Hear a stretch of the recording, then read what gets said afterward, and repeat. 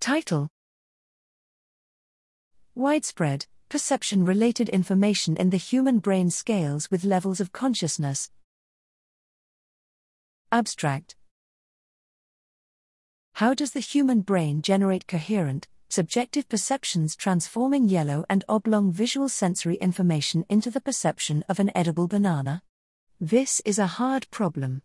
The standard viewpoint posits that anatomical and functional networks somehow integrate local, specialized processing across the brain to construct unique percepts. Here, we provide evidence for a novel organizational concept. We uncover task-specific information distributed across the human brain.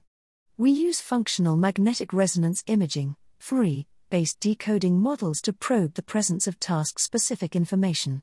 In doing so, we show that brain regions that are empirically almost entirely task-independent, considered to be noise T statistics, approx. 0 in standard univariate Fourier analyses, can decode various tasks, even without statistical learning tools.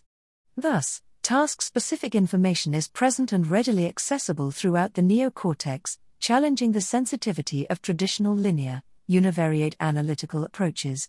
Remarkably, even subcortical structures and the cerebellum contain task-specific signals in voxels that would univariately be considered noise. Finally, using data from an auditory study with different levels of sedation, we show that the widespread signal in regions remote from the primary and secondary sensory cortices, auditory cortex, depends on the level of sedation, suggesting the brain's widespread, task-specific information is related to perception rather than the encoding of the sensory stimulus. Our analysis uncovers task-specific and consciousness-level dependent information across the human brain, which we hypothesize to be the basis for coherent, subjective perceptions.